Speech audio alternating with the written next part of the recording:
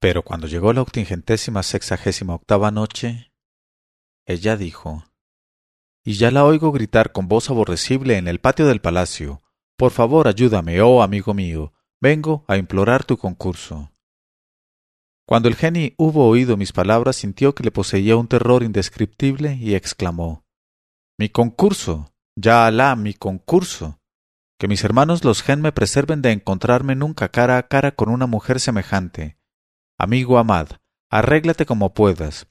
En cuanto a mí, nada podría hacer, y me voy al instante», dijo, y salió con estrépito del cuerpo de la princesa para echar a correr y devorar a su paso la distancia. Parecía un navío grande ahuyentado en el mar por la tempestad. Y la princesa china volvió a la razón, y llegó a ser mi segunda esposa. Y desde entonces viví con las dos jóvenes reales entre delicias de todas clases y placeres delicados. Y a la sazón pensé, antes de ser sultán de la India o de la China, y de encontrarme la imposibilidad de viajar, en volver a ver el país en que nací como leñador, esta ciudad de Bagdad, ciudad de paz. Y ya sabes, oh emir de los creyentes, por qué me has encontrado en el puente de Bagdad a la cabeza de mi cortejo, seguido del palanquín que llevaba a mis dos esposas, las princesas de la India y de la China, en honor de las cuales los músicos tocaban en sus instrumentos aires indios y chinos. Pero Alá es más sabio. Cuando el califa hubo oído el relato del noble jinete, se levantó en honor suyo y le invitó a sentarse junto a él en el lecho del trono, y le felicitó por haber sido escogido por los decretos del Todopoderoso para convertirse, de pobre leñador que era, en heredero del trono de la India y del trono de la China. Y añadió: «Alá selle nuestra amistad, y te guarde y te conserve para dicha de tus futuros reinos». Tras de lo cual Al-Rashid se encaró con el tercer personaje, que era el venerable jeique de mano generosa, y le dijo: «Oh jeique, te he encontrado ayer en el puente de Bagdad, y lo que he visto de tu generosidad, de tu modestia y de tu humildad ante Alá, me ha incitado a tratarte más de cerca, y estoy convencido de que las vías que plugo al retribuidor servirse para gratificarte con sus dones deben ser extraordinarias. Tengo mucha curiosidad por saberlas por ti mismo, y para darme esa satisfacción te he hecho venir. Háblame, pues, con sinceridad, a fin de que me regocije participando de tu dicha con más conocimiento. Y ten la seguridad de que, digas lo que digas, de antemano estás cubierto con el pañuelo de mi protección y de mi salvaguardia». Y después de besar la tierra entre las manos del califa, contestó el jeique de mano generosa: «Oh emir de los creyentes, te haré el relato fiel de lo que merece ser contado en mi vida. Y si mi historia es asombrosa, más asombrosos todavía son el poderío y la munificencia del dueño del universo». Y contó su historia como sigue.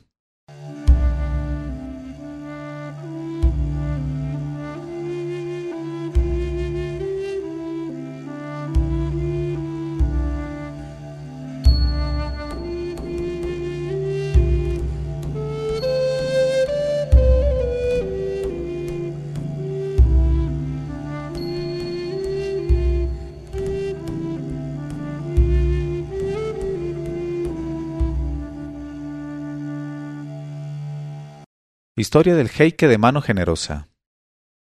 Has de saber, oh mi señor y señor de todo beneficio, que toda mi vida ejercí el oficio de pobre cordelero, trabajando en el cáñamo, como antes que yo habían trabajado mi padre y mis antepasados. Y lo que ganaba con mi oficio apenas bastaba para alimentarnos a mí, a mi esposa y a mis hijos. Pero exento de capacidades para ejercer otra profesión, me contentaba, sin renegar demasiado, con lo poco que nos deparaba el retribuidor, y sólo atribuía mi miseria a mi falta de maña y a la pesadez de mi espíritu. Y en eso no me equivocaba. Debo declararlo con toda humildad ante el dueño de la inteligencia. Pero, oh mi señor, la inteligencia no ha sido nunca patrimonio de los cordeleros que trabajan en cáñamo, y su sitio predilecto no iba a estar debajo del turbante de un cordelero que trabajara en cáñamo. Por eso, al fin y al cabo, no me quedaba más que comer el pan de Alá sin emitir aspiraciones más irrealizables que pasar de un salto la cumbre de la montaña Kaf. Un día entre los días, estando yo sentado en mi tienda, con una cuerda de cáñamo sujeta al dedo gordo del pie y acabando de confeccionarla, vi acercarse 2 ricos habitantes de mi barrio que tenían costumbre de ir a sentarse delante de mi tienda para charlar de unas cosas y de otras tomando el aire de la tarde. Y aquellos 2 notables de mi barrio estaban unidos por la amistad y les gustaba discutir entre sí, tan pronto sobre unas cosas como sobre otra, desgranando su rosario de ámbar. Pero jamás, en la animación de sus charlas, habían llegado a pronunciar una palabra más alta que otra, ni a salirse de la cortesía que los amigos deben tener con los amigos en las relaciones de la vida. Bien al contrario, cuando uno hablaba, el otro escuchaba y viceversa, con lo cual sus discursos eran siempre sensatos, y yo mismo, no obstante mi poca inteligencia, solía sacar provecho de tan buenas palabras.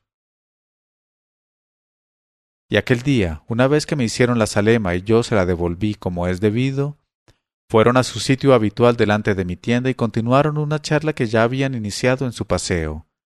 Y uno de ellos, que se llamaba Si Saad, dijo a otro que se llamaba Si Saadi: «Oh amigo Si Saadi, no es por contradecirte, pero por Alá, un hombre no puede ser dichoso en este mundo más que teniendo bienes y grandes riquezas para vivir con toda independencia. Y por otra parte, los pobres no son pobres más que porque han nacido en la pobreza, transmitida de padres a hijos, o porque nacidos con riquezas las han perdido a causa de la prodigalidad de la relajación de algún mal negocio, o sencillamente por una de esas fatalidades contra las cuales es impotente la criatura.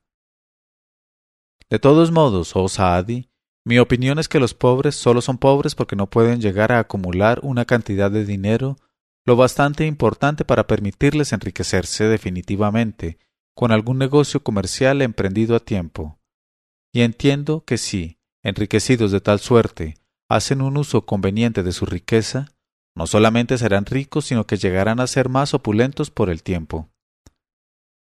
A lo cual respondió Si Saadi diciendo: «Oh amigo mío Saad, no es por contradecirte, pero por Alá que estoy contrariado por no ser de tu opinión. Por lo pronto, claro que más vale, generalmente, vivir con desahogo que con pobreza, pero la riqueza por sí misma no tiene nada que pueda tentar a un alma sin ambición. A lo más, es útil para sembrar dádivas en torno nuestro. Pero ¿cuántos inconvenientes tiene? ¿No sabemos algo de eso por nosotros mismos, que a diario tenemos que aguantar tantos ajetreos y sinsabores? ¿Y no es, en suma, preferible a la nuestra la suerte de nuestro amigo Hassan el Cordelero? Y además, oh Saad, el medio que propones para que un pobre se vuelva rico no me parece tan seguro como a ti. Considera, en efecto, que ese medio es muy problemático, porque depende de una porción de circunstancias y coincidencias tan problemáticas como él mismo, y que sería demasiado prolijo discutir. Por mi parte, creo que un pobre desprovisto de todo dinero en un principio tiene por lo menos tantas probabilidades de hacerse rico como si poseyera algo. Quiero decirte, pues, que sin un ahorro inicial puede llegar a ser inmensamente rico sin tomarse el menor trabajo, sencillamente porque tal sea su destino. Por eso entiendo que es del todo inútil hacer economías en previsión de los días malos, pues los días malos como los buenos nos vienen de Alá, y hacemos mal en escatimar los bienes que nos depara el retribuidor en el presente, tratando de apartar lo que nos sobre. Este exceso, oh Saad, si existe, debe ir a parar a los pobres de Alá, y reservárnoslo supone falta de confianza en la generosidad del retribuidor. En cuanto a mí, oh amigo mío, no se pasa día en que no me despierte diciéndome: «Regocíjate, ya sí, Saadi, porque quién sabe en qué consistirá hoy el beneficio que te haga tu Señor, y jamás ha sido defraudada mi fe en el retribuidor. Y por eso en mi vida he trabajado ni me he preocupado nunca del mañana, y esta es mi opinión». Al oír estas palabras de su amigo, el notable Si Saad contestó: «Oh Saadi, bien se me alcanza que por hoy sería verdaderamente inútil persistir en sostener mi opinión en contra de la tuya.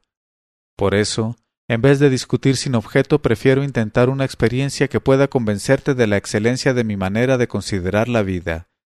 Quiero, pues, ir sin tardanza en busca de un hombre verdaderamente pobre, nacido de un padre tan miserable como él, a quien daré sin más ni más una suma importante que le sirva de ahorro inicial. Y como el hombre que escogeré tendrá que haber dado prueba de honradez, La experiencia nos probará quién de nosotros dos tiene razón, si tú, que todo lo esperas del destino, o yo, que entiendo es preciso que cada uno edifique por sí mismo la propia casa. Y contestó Saadi: Está muy bien, oh amigo mío, y para dar con el hombre pobre y honrado de que hablas no tenemos necesidad de ir a buscarle lejos. He aquí a nuestro amigo Hassan el Cordelero que verdaderamente reúne las condiciones requeridas, y no podrá caer tu liberalidad sobre cabeza más digna. En este momento de su narración, Sherazada vio aparecer la mañana y se calló discretamente.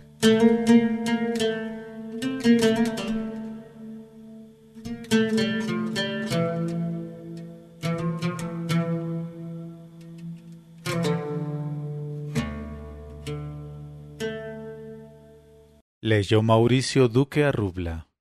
1001noches.co 1001noches.co